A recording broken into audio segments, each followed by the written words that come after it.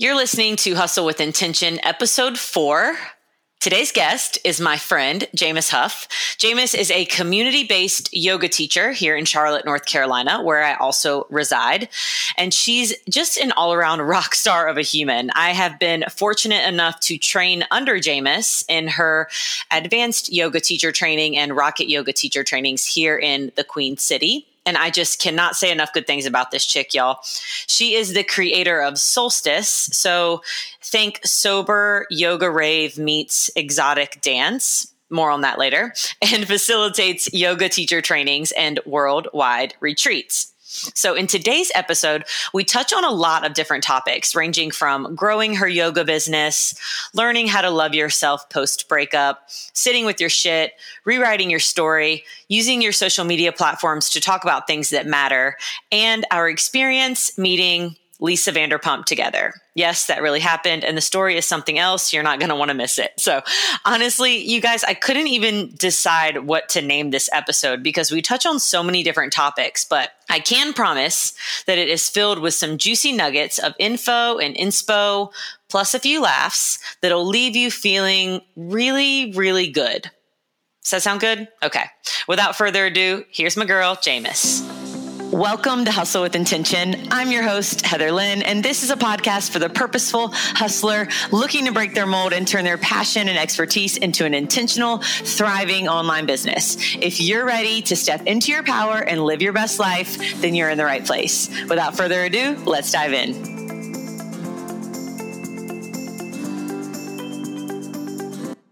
Hi, Jaimis. Hi, Heather.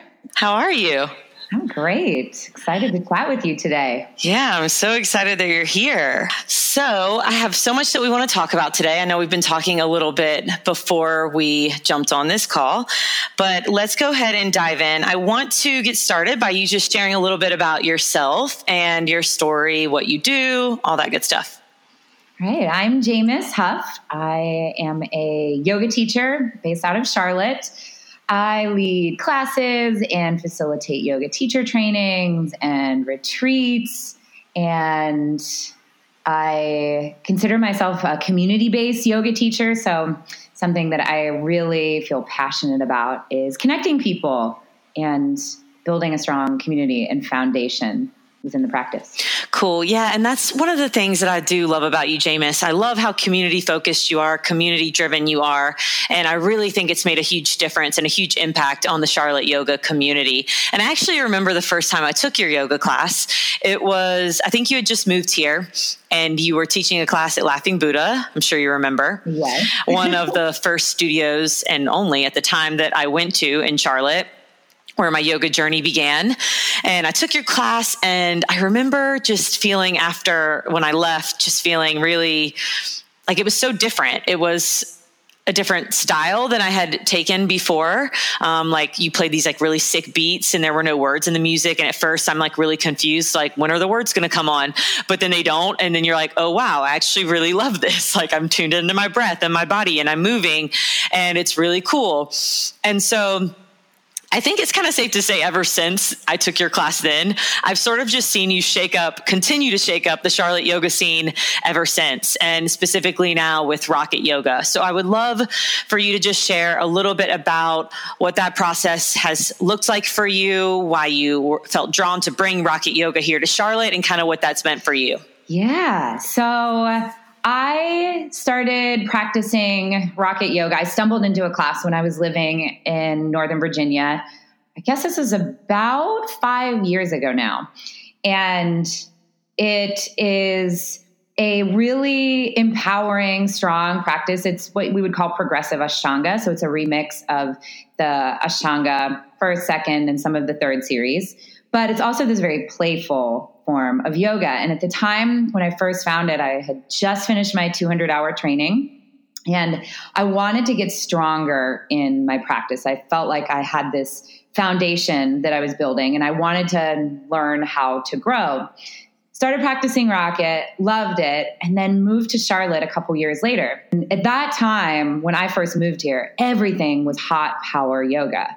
And that became my primary practice, even though I was trained in prana flow, which is a much slower style of yoga, and I couldn't find any rocket here. And I noticed after about 2 years being here, maybe it was more like a year and a half of just practicing hot power yoga, that I wasn't getting any stronger. And I realized I was probably going to have to go take a rocket training so that I could learn the sequences and then practice them myself. Mm-hmm. That was my original plan.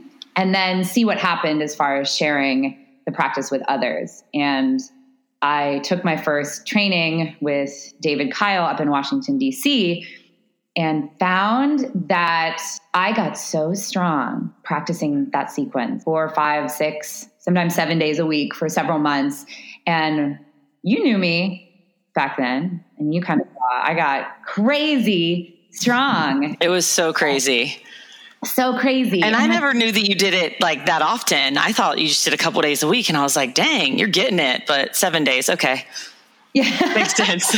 I've been in a training, and yeah, at the end of 7 days, yeah, you feel pretty strong. Pretty strong. And I enjoyed, after teaching and practicing vinyasa flow, which, you know, is very creative, kind of anything goes with your sequencing. It was nice to have a foundation, a set sequence, but also there was room to be creative within them. It was almost a year after my first training that I finally talked a studio into letting me add a rocket class on the schedule. And I got a lot of pushback because it was different and it wasn't heated, because you can practice rocket in a hot room, but you build so much internal heat that it took away from the practice, I found. And so it was hard to talk people into trying a power yoga class. It wasn't hot. And sometimes I would have one person in class, sometimes 2, sometimes 0. Sometimes I would get more people to come. And then after, I can still remember a student that I knew really well coming up after class. And I said, how was class? What did you think? And they said, I didn't like that. I didn't like it at all. I was like, oh man. Okay. But not everybody likes everything, and not every practice is for everyone. And I kept pushing on and kept teaching. And here we are 3 years later, and I've talked David Kyle into coming to Charlotte to lead a training. So it's pretty exciting. I know, it's so amazing. So what kind of motivated you to push through? And even though you got some resistance and not a lot of people were showing up, and maybe it seemed like no one was really into it, what kind of motivated you to keep going? I think it was a lot because I felt so strongly about the practice. It's been around for years now. I didn't create Rocket Yoga. It was founded and created by Larry Schultz, who's no longer alive, but has been carried on by one of his students, David Kyle, who's my teacher. And it's this tried and true sequence that is very intelligently sequenced. And I saw how strong I was able to get. I was able to tap into strength that I didn't know was there. And so whenever you love something and feel really strongly about it, especially if it's something new, you and I have talked about this before, being an entrepreneur or trying to introduce people to something that they're not used to, especially within the yoga community, life is chaotic and crazy. And people like that consistency in their yoga practice. They like to know who the teacher is. They like to know what the practice is. And so I understood the resistance for sure. But when you love something and you feel so passionately about sharing it with people, you just sort of keep going. And there were a few students who really loved it from the first time they practiced. I mean, some of them, I know you would count as one of them. You were always there in the front row in that studio.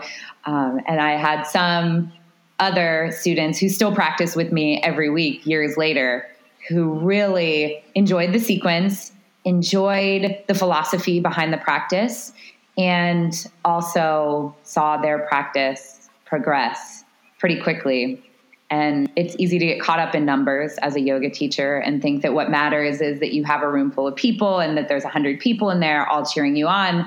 But that's really not what it's about. And I often had more fun with one or two students in the room, playing around, doing drills, helping assist them into inversions and empowering them. And we would laugh and keep it casual and chat after class. And that was enough to keep me going. I love that. So I want to segue off of that a little bit and talk more about the business side of yoga. I've seen you really grow your business, especially over these past couple of years. And it's been so amazing just to witness and be a part of. And it's really inspiring for me as well to keep going. And so I wanted to just talk a little bit about social media and the role that that's kind of played in helping you grow your yoga business. And then some of the other things that you've been able to incorporate into your business. Yeah, well, you helped me a lot with social media. My teachers, when I first started studying yoga, were not into social media. That was really kind of when Instagram was coming on the scene. And I wasn't necessarily encouraged to use social media as a platform. And it almost felt like I shouldn't initially. And so instead, I was running yoga studios' social media accounts. I mean, I think I was good at it and I'm a good writer, so I knew how to share things. But when it came to sharing about myself, it made me really uncomfortable. I was always scared about what people would think about me. And your social media, you grew your Instagram account pretty quickly. I remember at one point, and you and I getting together for coffee and you being really encouraging and telling me to put more energy and effort towards it. And I tell people this all the time. Social media is such a double-edged sword, especially Instagram. Sometimes I just want to throw my phone out the window. I mean, I haven't posted in a week now. My phone just reminded me. I'm sure you know. I literally said that to a girl on the actual previous podcast. I said, sometimes I just want to throw my phone out the window and move to an island and call it a day.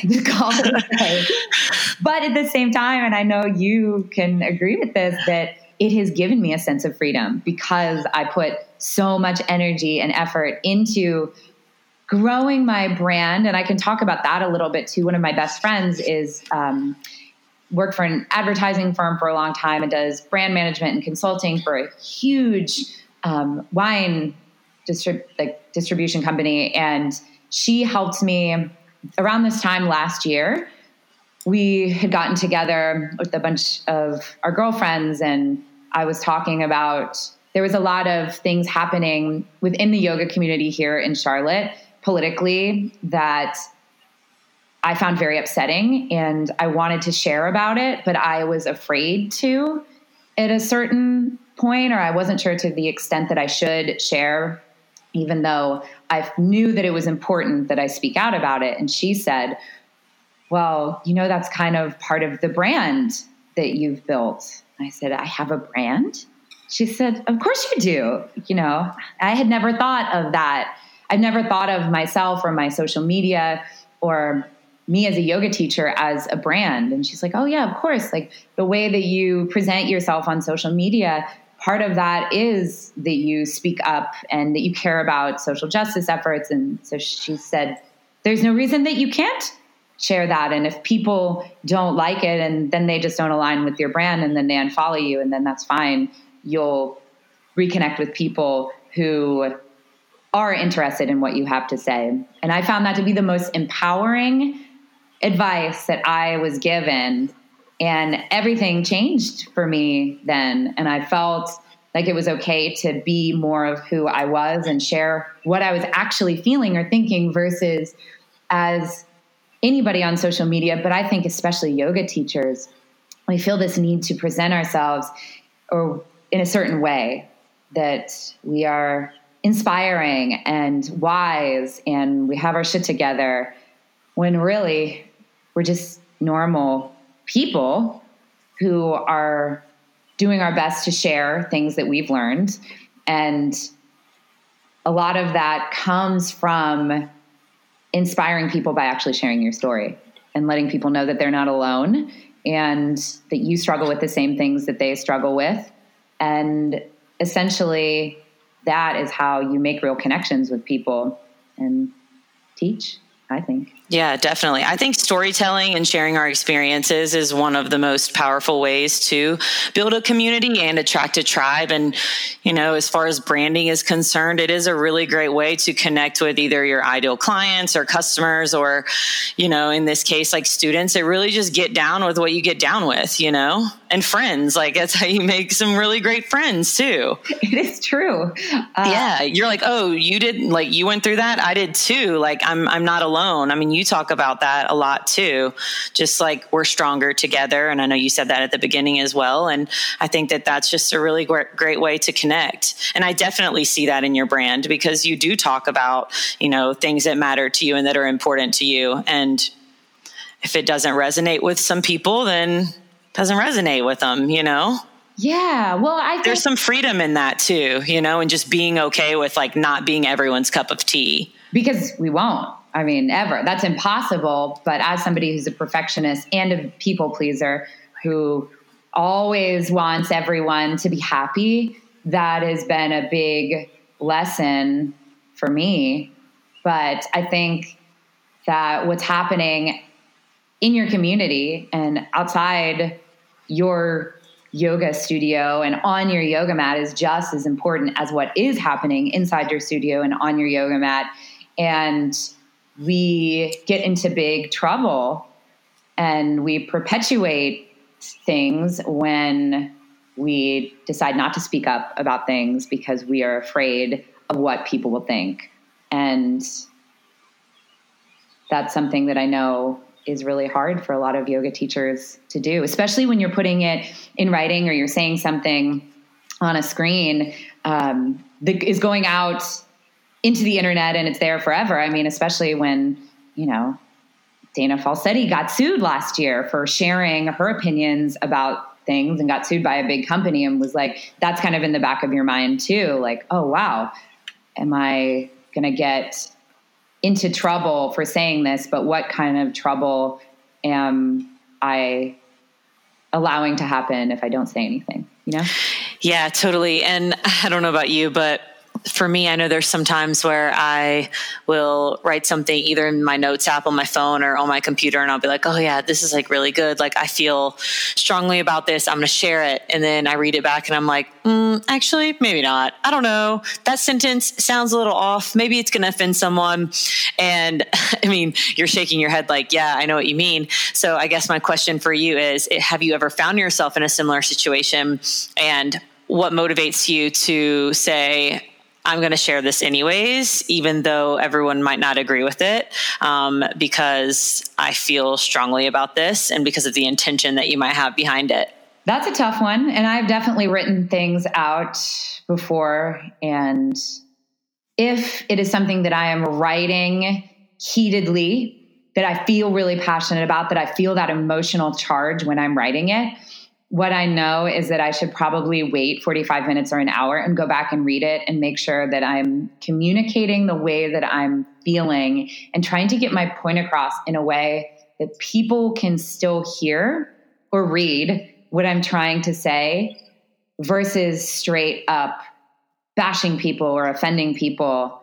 And it's a fine line for sure, but there have been times when I have written things and sat there and thought, I'm not going to share this. It's too personal. It could be too divisive. It could upset too many people. But then I realized that that's why I have to share it, Yeah. And then I've definitely done that before and had people respond and say, hey, thank you so much for saying something. I was scared to say something too, but then you did. And then I just did. And yeah, I think that always makes it a little bit more worth it. It's like when you get those messages, I find that to be a really great feeling, Definitely. Okay. So let's shift gears a little bit and talk about your background, like pre-yoga. What was Jaimis like? A little bit about your story. Cause I think your story is really interesting and I kind of resonated with it a lot. I'll let you share.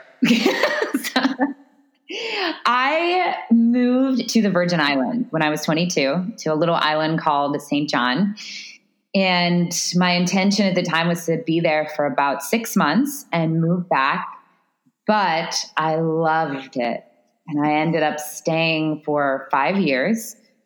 There was a quick break, about a 6-month break halfway through there because of me chasing a guy. But that, as you can imagine, did not work out well. And the bar that I was working at burned down on New Year's Eve. I wasn't in it, but I didn't have a job. And I felt like that was a sign. So I left, went back to St. John. This time I was supposed to go for a month to bartend and just make some money. And I ended up staying for another 3 years. So it was a very special, fun time. I still have probably 40 friends from down there that I consider family, but we're still all very close and we all spend a lot of time together, try to get together every year. But it was wild. It's like living in a small town, but on an island. And most people who end up down there are running or searching. And that's why you end up around so many free spirits, so many people who are so much fun and just love to enjoy life and are not afraid to buy a plane ticket to St. Martin this afternoon. And just, it really was spectacular. But I also was partying a lot and in very toxic relationships, just sort of one after another. And eventually got caught up in a really toxic relationship with someone who happened to be my boss at the time. And we ended up breaking up and I wasn't sure what I was going to do. So my friend was getting ready to move to Austin, Texas. She was my roommate at the time and said, "Do you want to come with me? I'm leaving in 2 months." And I said, "Sure, let's go to Austin." So I moved to Austin. And then that was where I got started truly on my yoga journey. My mom, I'd been practicing with her on and off over the years, but Austin is like the yoga mecca. There's studios everywhere. And I was a big runner. I had ran my first my first marathon, and I was doing trail running in Austin. I would go out and run like 15, 20 miles a day. And I was 10 miles out into the greenbelt without a phone. Sorry, Dad. And I twisted my knee and was kind of stuck out there and had to hobble all the way home. And it's never been the same. Like, I think I've mentioned that to you before. I can't really run more than 2 miles without it hurting. And someone said, "Hey, you should try hot power yoga. It's a great workout." I was like, "Awesome. I need that." And then it went from there. And so then what happened after Austin?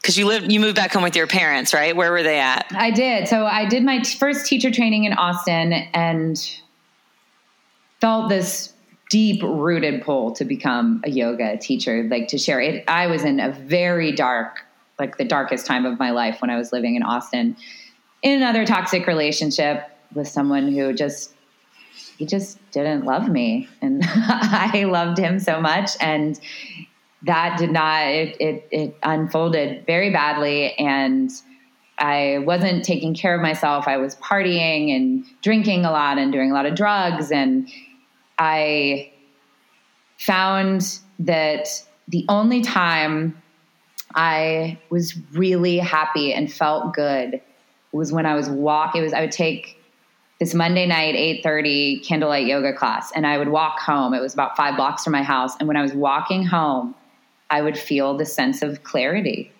for like 5 minutes, just walking home, 10 minutes. And then, would spiral out of, control again. And so I kept going every week. And then I started going more and I started going more and more. And my parents definitely got the sense that I was not doing well. And she said, "Hey, I know you go to this studio. It's called Black Swan Yoga. And I know that you go on Monday nights." And I looked up and the teacher that teaches that Monday night class is leading a yoga teacher training. And we think you should do it. So I signed up the week before training started. And then after that was over, I knew I couldn't afford to live in Austin. I was office manager at a construction firm. And my mom, I had been living so far from home for years. And she was like, why don't you move home with us so that you can teach? They're looking for teachers at the gym I teach at. So I moved home, and her yoga teacher, Shakti Skaggs, took me under her wing and made every connection that she could. And I was teaching all over Northern Virginia at gyms, mostly in tiny studios. It was quite an adventure when I say all that out loud. Yeah, definitely. And then you moved to Charlotte, where you are now. Yes. Yeah. So I moved home with my parents, decided I was just going to work on figuring out how to love myself. Because I know you've been through yoga teacher training, and so much of it is self-study. And you kind of get your world rocked a little bit. Definitely. And over again.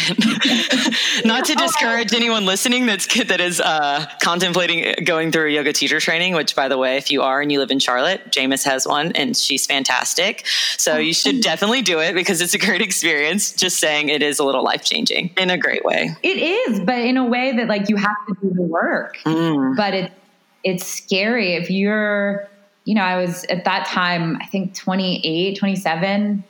And it was the first time I'd ever looked at myself, my destructive behavior. The way that the thing that became the most clear was that I didn't love myself. And I was so hard on myself. I'd always been told from time to time that I'm a judgmental person. And when I started studying Ayurveda, that all unfolded, and I understood that that's that pitta in me, that fire. And someone who is an out of balance pitta is very judgmental. And when you're judging others, really that's just a reflection. You're probably judging yourself 20 times more. And I was so hard on myself, and I didn't think that I deserved to be in a healthy, happy relationship. I think I was able to kind of look at all of these relationships that I've been in where I felt like I needed to save them and would put their happiness over mine. And I realized that was because I didn't think I deserved to be happy. And so I moved home with my parents, not dating anybody. I'm just going to work on me. And I just practiced yoga. I started my 500-hour training with Maria Garay and Shiva Ray. And I would do that every other weekend. And all I did was practice yoga and teach yoga. And I didn't really have any friends except for my one friend from high school that we spent a lot of time together. But I really just hung out with my parents and by myself. And then I was introduced by that girlfriend to my now husband at the right time. That was, 2 years later. And I was not interested. I did not want to date anyone. And he was the opposite of everything and everyone I'd ever dated before. But if you look at it, reflecting, it's because it's who I was attracting. It's because of all the work I'd done on myself. And I was ready I didn't need him, and we ended up getting married and moving down here to Charlotte. And we've been here for, I think, almost 4 years now. Crazy. I know, it is crazy.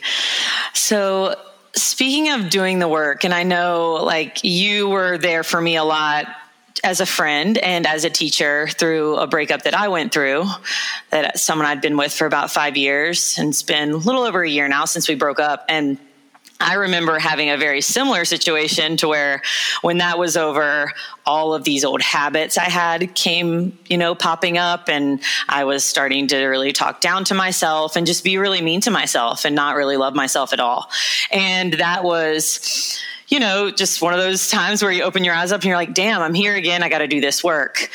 And it's crazy. I remember feeling like shameful, that I'm here again. Like, how did I get here again? I have to do this work again. Is this work ever over? Like, which we know it's never over.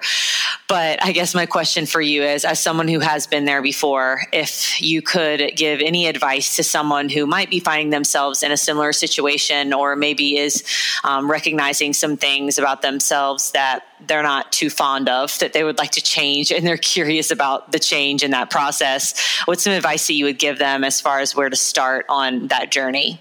I have a few things. I would say the first thing is to confront what is in front of you and be honest with yourself.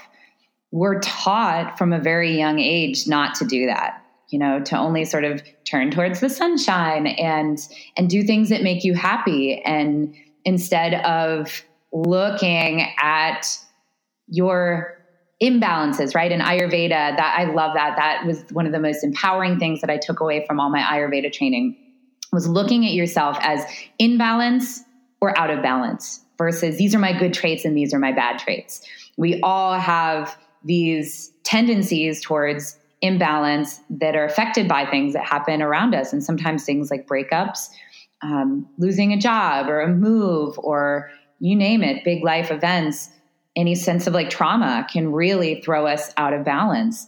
And so if you can be honest with yourself and say, hey, here's the way that I'm feeling right now. This is the way that I'm talking to myself. This is the story I've been telling myself. Like you just said, that I don't deserve to be happy, or we all have our own sort of negative thought patterns that start to perpetuate, and they get stronger the more that you say them. It's a mantra, essentially. And as soon as you acknowledge something, it loses a lot of its power.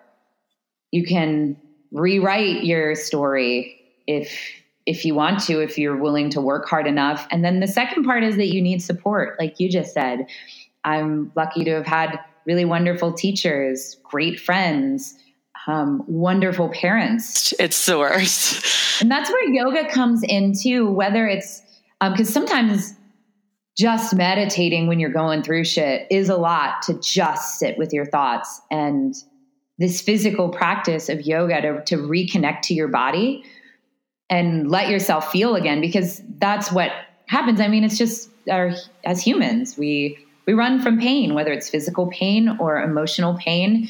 That's how we're designed, is to run away from that. And so I will notice that with myself. I feel like you and I have talked about this before, where you go through something. Like I had a close friend of mine died last year, and I found a couple, there's these weeks going by afterwards where I would go to practice yoga. I would like start to roll out my mat, and I would sort of feel this like aversion, like, no, I don't want to do that. I think I'm going to go for a run instead, or go boxing. I'm going to go hit shit, because I knew that once I started moving and breathing and reconnecting, that I would have to feel all of that stuff. And it's really scary, Yeah, it is. But what do they say? The only way out is through. Yeah. Amen to that. It's so true. And I've caught myself in many similar situations. Okay, I could sit here.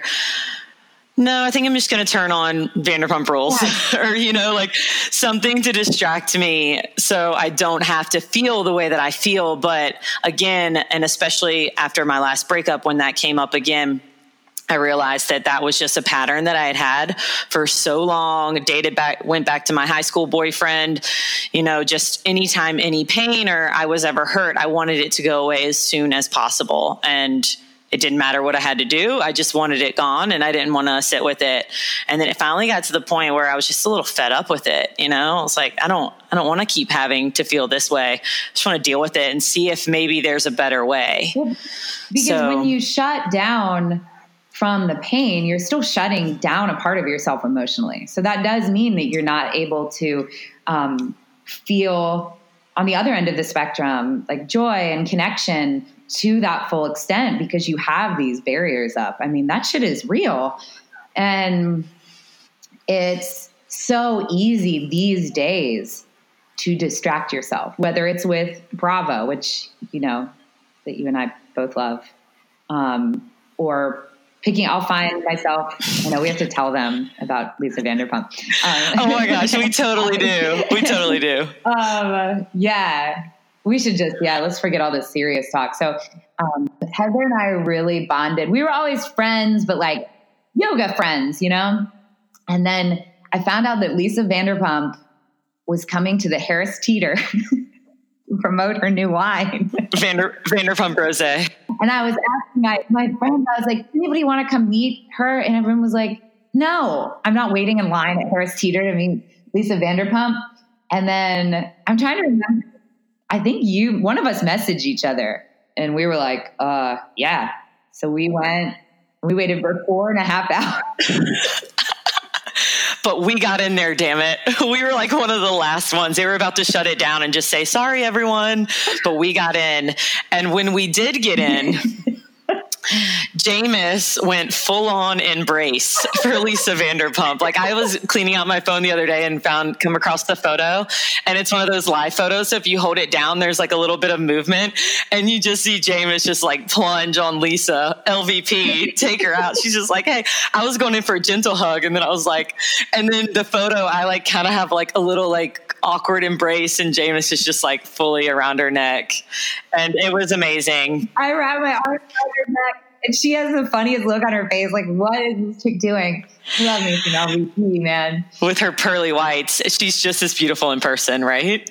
Yeah. Well, we also, I mean, after like hour 3, remember we made friends with the girls in line behind us, and we bought bottles of wine that we drank before we got in there. So yeah. That Vanderpump Rosé makes me squirrely. Oh, what a great show. So at the start of your yoga teaching journey, or your career as a yoga teacher, you said you were teaching at gyms and smaller classes. So was that your only quote unquote job at the time? No, it was not. I had a side hustle, as they call it these days, up until about last year, honestly. I was living at home, so I didn't have to pay rent. I was teaching about 15, 20 classes a week, but making anywhere from $5 a class to maybe at the most $35. And it was Northern Virginia, so I was driving all over the place. And I started working as an assistant to my friend who was a real estate agent. And I did that for about at least 10, 15, again, sometimes 20 hours a week. But I found that it was nice because I could make my hours with him. He just needed me in several hours a day. And so that meant that I could pick up any sub class, because that's what I found to be the best way. If you're a new yoga teacher or anybody in the fitness profession, was to become somebody who people can rely on, who works really hard and who's there to support other teachers and to support the studios. So I became known as this teacher who you could text me at 10:30 at night and say, I need a sub for my 5 a.m. class tomorrow. And I would do it. I made a pact with myself that I always said yes unless I really couldn't. So I taught the worst class times. I was teaching out, 45 minutes away from my parents' house at 6 a.m., Monday, Wednesday, Friday, subbing every time anybody wanted me to, and barely still making it by. But it gave me a lot of great experience. And then the other thing is that if I needed a sub, people felt like, oh, Jaimis helps me out, so I'm going to help her out. So that was really an educational time for me. It was very humbling. I think that's hard when you start something new as a new yoga teacher. Here I am, I'm like 28, 29 years old, and I'm a beginner. And there's people that are younger than me that are killing it. And it was important that I just had to say, okay, this is what I want to do. I feel really passionately about this. And just because you know something and you understand something does not mean that you can teach it. Teaching is an art in itself. First, you have to know what you're doing. Then you have to figure out how to articulate it to people in a way that first they can understand. And then to be like a true teacher is find ways to say things that spark something inside of them, and sharing something with people that they already know, but they'd forgotten about, and figuring out how to weave all that together. And the only way, my mom was an educator forever, and she would say, the only way you're going to master your craft is if you practice it. And so I just taught as many hours as I could, so that by the time I moved to Charlotte, where I was only teaching in gyms and tiny studios in Virginia, and I got down to Charlotte, there are these massive studios, and there's so much, pressure. There's 50 people in the room versus 5. But I had so much experience that I was able to sort of put all of my insecurity and my fear aside and fake my, confidence until I was able to grow again here in Charlotte. I had to change the way that I was teaching, because the way everyone taught here was so different. Like you said, you came to one of my first classes, and I fell into the trap for sure that a lot of new teachers and coaches, but I think especially yoga teachers, fall into, of feeling like you have to be like the people that are successful around you, and saying, oh, well, look at them. They're doing a great job and everyone loves them. I should teach the way that they're teaching. But as you can imagine, that didn't really go well. I mean, it was fine, but I never really felt good about the way that I was teaching. I wasn't teaching the way that I was taught. I wasn't teaching the way that I practice. Everything about it felt off.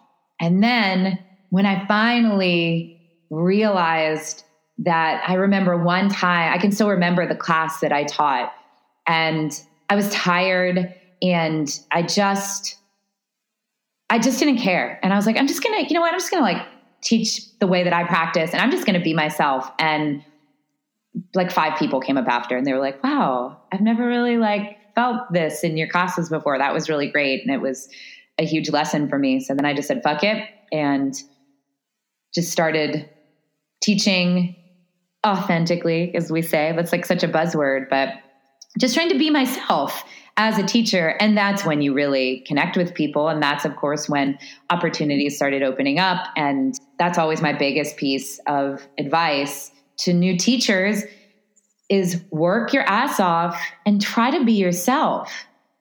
But it's hard to be yourself in a world where you and I were just joking about how everybody praises and preaches authenticity, but we're all scared to be ourselves because we don't know what everybody will think about the real us. So instead, we look at what's happening on Instagram and we feel like we have to mimic other people, and perpetuates the cycle. Yeah, totally. Social media, man, double-edged sword, like you were saying earlier, right? It's like so much good can come, but it can also present its challenges for sure. So, but speaking of authenticity and doing things that are authentic to us in our work and in our life, and creating, unique things that we feel passionate about, which is kind of been like the theme that I think we've been talking about today.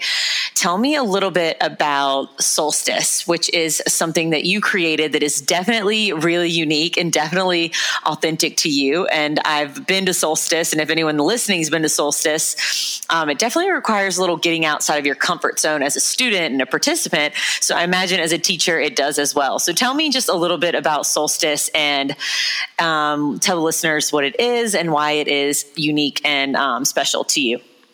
Yes. So we're coming up actually on the year anniversary of it. And it was a reaction to, I wanted to put on a big event that was going to be a fundraiser for the Time's Up Foundation. Like I'd mentioned a little while back when we were just chatting, it was kind of in reaction to what was happening, not only globally with the Time's Up and the Me Too movement, but what was happening here in Charlotte with within our own community. So we did this big fundraiser, and I wanted to call it a yoga rave. I wanted to throw a yoga rave based off of my time with Shiva Ray. And she does these things called yoga trance dance. And it's, this mix of yoga and dance. And I had kind of created this spin off of that I was doing for my teacher trainees, but I'd only ever taught to, say, the most 20 people.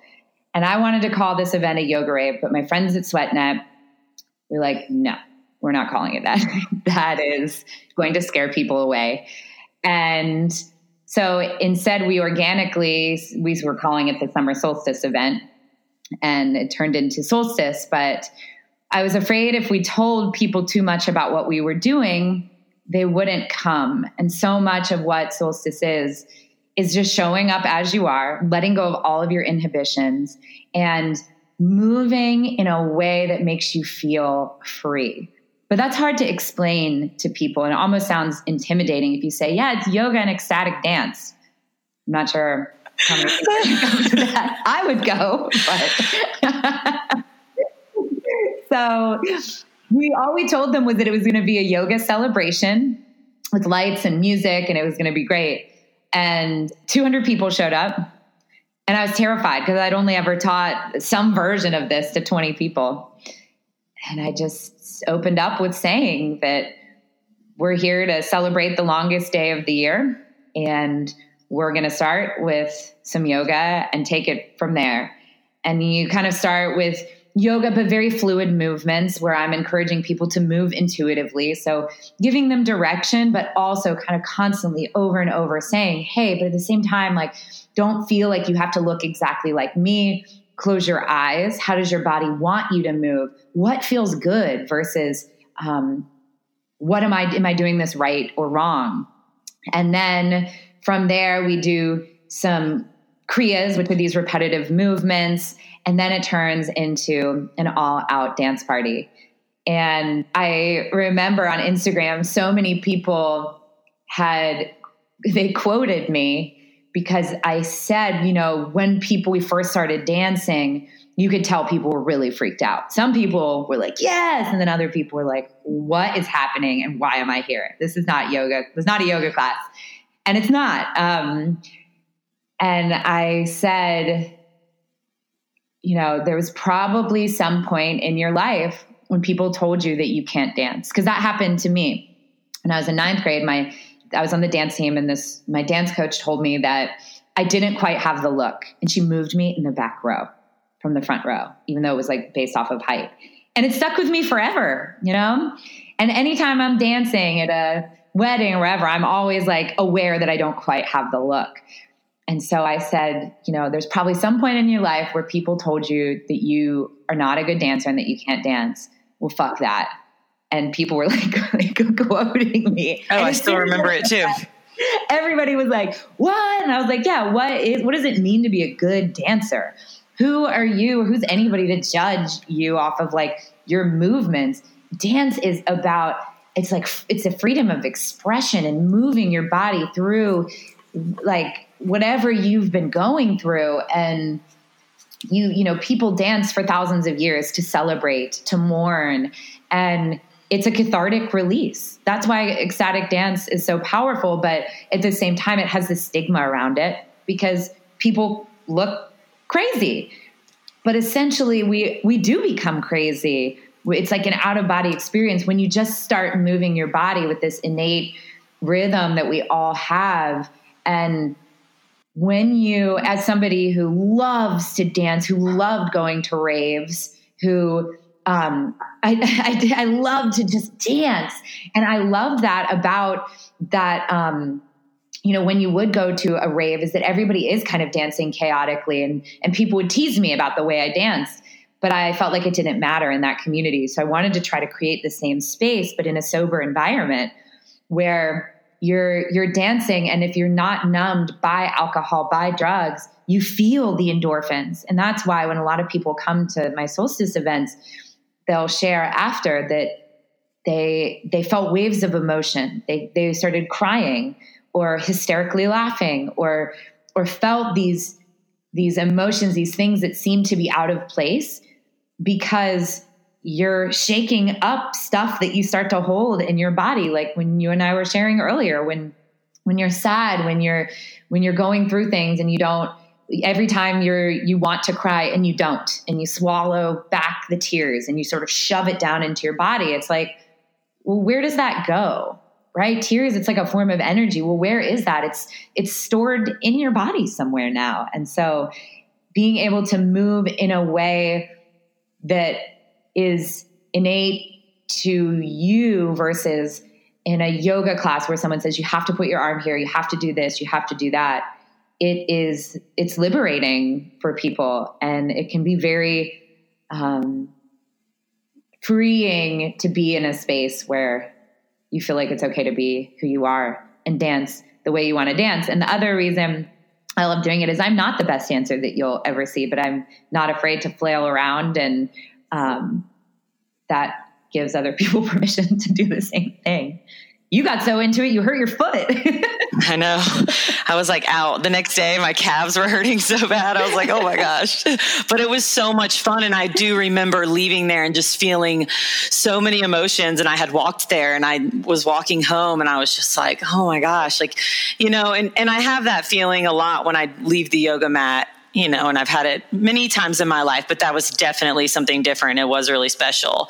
And you're right. I danced for 10 years growing up, but I've been told many times that, I wasn't a good dancer, or like, what is that? Like, people make you feel a little stupid, because dancing is this thing where it is out of your comfort zone, When I started reading, there's a lot of dissertations online on ecstatic dancing, and this idea that dance became a form of entertainment not that long ago, where you dance in a certain way, you dance to entertain people, you dance. And the way that you did that was you dance consecutively, you match each other's movements. Or then there's, of course, getting into this whole idea that women needed to follow men to dance, that we needed to be told how to dance. So there's a lot of power in taking that back and being like, no, I know how to dance. It may not look the same as somebody who's on stage as a professional ballerina, which is beautiful in its own right. But we all were born with rhythm. We're all born knowing how to move. It's just that we lose touch with that, especially I think when we're maybe in like our teens and we're being judged for everything. We're judging ourselves for everything. Yeah, definitely. And I want to paint a picture for those that are listening that have not been to a solstice. Jaimis is on this stage in the center with all these lights on her. The rest of the room is dark. Like she said, there's like 200 people. And she's just up there dancing, moving around, drumming the floor, like doing all sorts of things. And I was very inspired because it's like, wow, that has to be scary. And I'll let you explain, how you were feeling. But I just found it really inspiring because I know that it's probably, outside of your comfort zone as well to be up there. So what kind of fears were coming up for you? I was talking at a meeting with SweatNet because we're getting ready to do our next, the summer solstice falls on a Friday this year. And it's the same day as the International Day of Yoga. So we're doing a big event here in Charlotte at Camp North End. And the people who helped me put on the event brought up that they had no idea that I had never done that with more than 20 people, because they had to come get me out of the bathroom because I was hiding in the back stall, like trying not to hyperventilate. And I was like, I can't do this. This is all wrong. And, you have these thoughts of like, what if I just leave? What's the worst that's going to happen? Like, I can't go up there. But sure enough, you're on stage and it almost helped with the lights. That's a big part of how SweatNet helped create this experience of what solstice is with the fog and the lights and everybody has the glow sticks. And I couldn't see how many people, it wasn't like I was staring at 200 people, but I looked out and most of the people that were right in front of me, I knew, I could see you and a bunch of my friends from Lululemon and, Christina and Virginia, and there are all these faces. And I was like, oh, they don't want me to fail, and it's easy to think that when you're public speaking, when you're teaching, that people are waiting for you to fail. And that if you mess up, that people are going to be like, oh, I knew they were going to mess up. But really, that's not what people are thinking or expecting. And especially when you're teaching something and you're holding space for people, not everybody, most people, let's say, are rooting you on. And the people that aren't have their own things that they need to work on. And that's, probably a whole other can of worms that we could get into. But it was so scary, but feeding off of people's energy and emotion, like, especially when I could feel everyone just let loose and start moving. It was the best. Though the second one that we did was actually right after my friend had died. It was 2 days later, and I didn't think I could do it. And my husband and two of my best friends came to support me. My husband will practice yoga, but yoga and dancing, like not necessarily his thing, but that was Sean went to the first one. He did. This is before we were dating, but yeah, he was there. He was like, yeah, it was interesting. I was like, I would have died to see you there. That would have been amazing. Well, and he came just to be there for me because I was really struggling. And afterwards we got home and I was like, okay, so what did you think? How much did you hate it? And he said, I got to tell you, we were halfway through that like third song with the drums. He goes, and I don't even know what happened. I just started letting out these like primal screams. He'd probably kill me if he did. What? He's like, oh yeah, Jeremy, our friend, he's like, we were getting into it when we were playing Down the Earth, man. He was like, that was so much fun. And more men need to know about that. Like, he was like, I can't tell you the last time I felt that way. And then he came to the last one too. He's been coming. Oh my gosh. That's amazing. I didn't know that. I'm just cracking up thinking about him letting out primal screams. That's amazing. Oh yeah. And my best friend, Casey, who was there with them, she was like, she's like, I couldn't believe what I was seeing. She's like, they were going crazy. And she doesn't practice a ton of yoga either.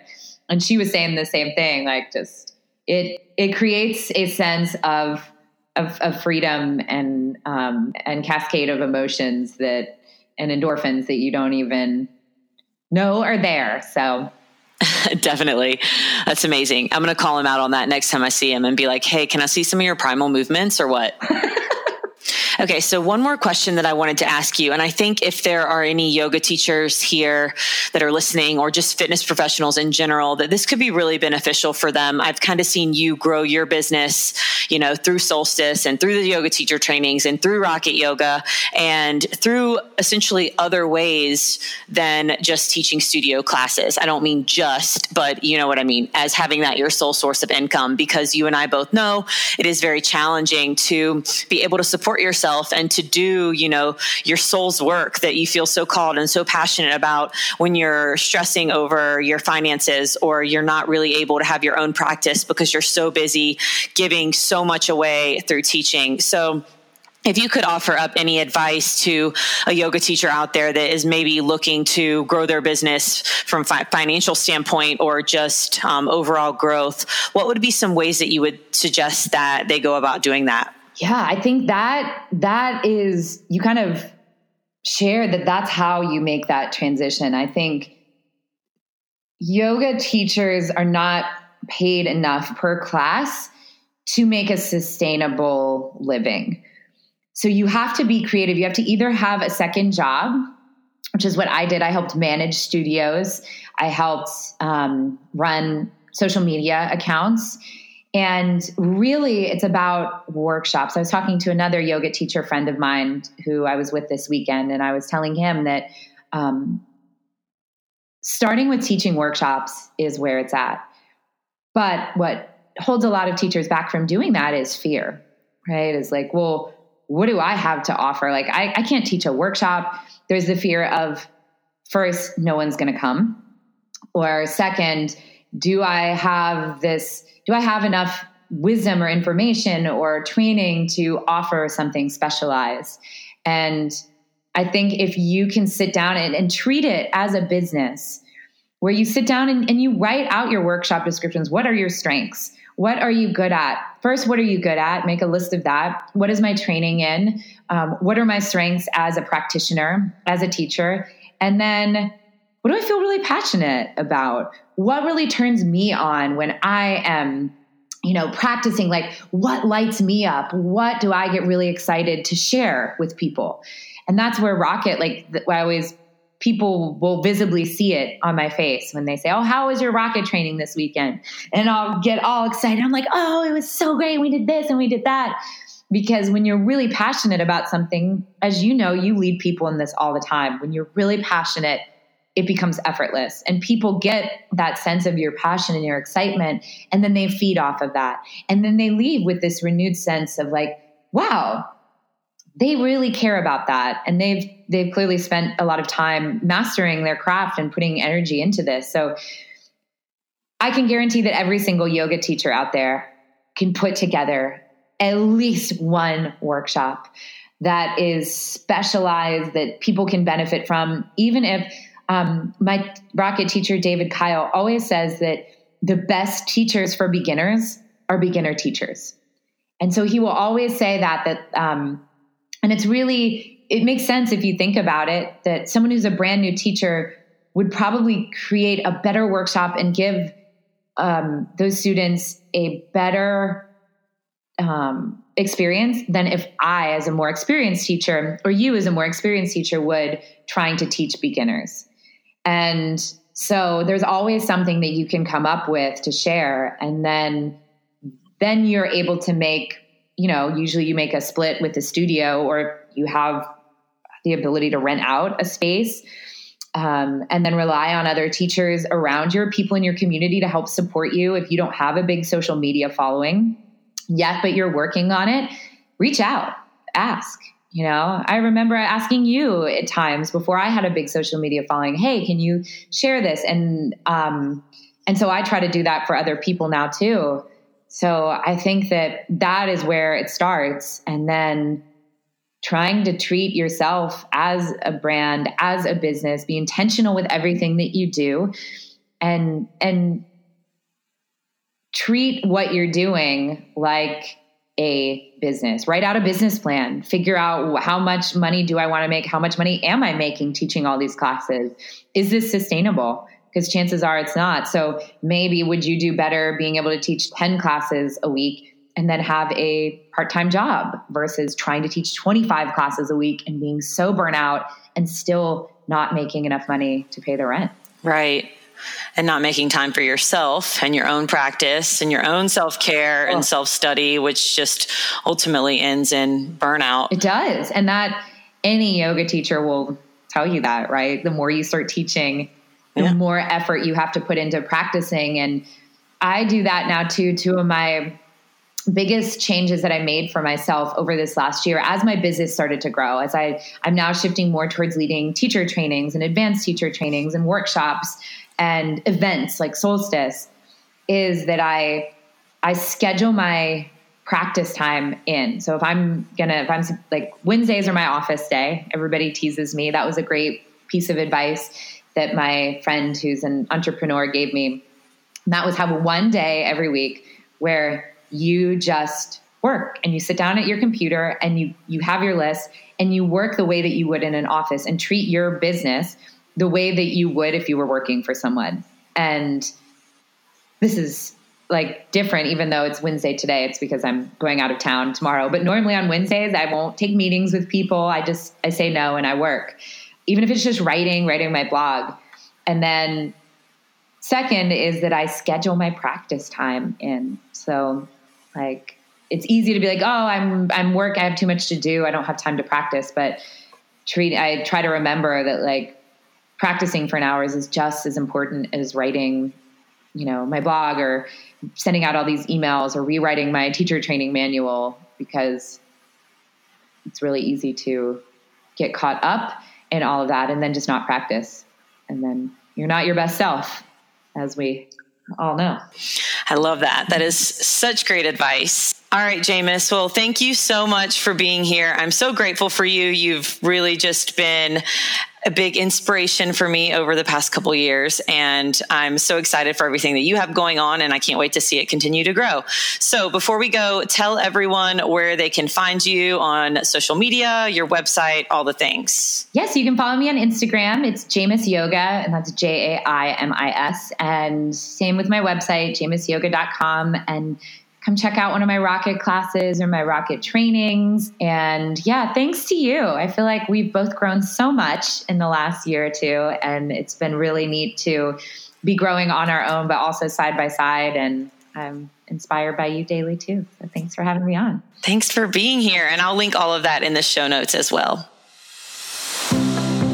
Thanks for tuning into today's episode of Hustle with Intention. For the show notes, head over to hustlewithintentionpodcast.com. If you enjoy this episode, please leave a review and share it with a friend. And if you're feeling extra fancy, screenshot the episode, upload it to your Instagram story, and tag me at HeatherLynnB, B-E-E, like a bumblebee, and hashtag GetBuzzedWithHeather, so I can connect with you and hear your biggest takeaways from the episode. Until next time, keep hustling.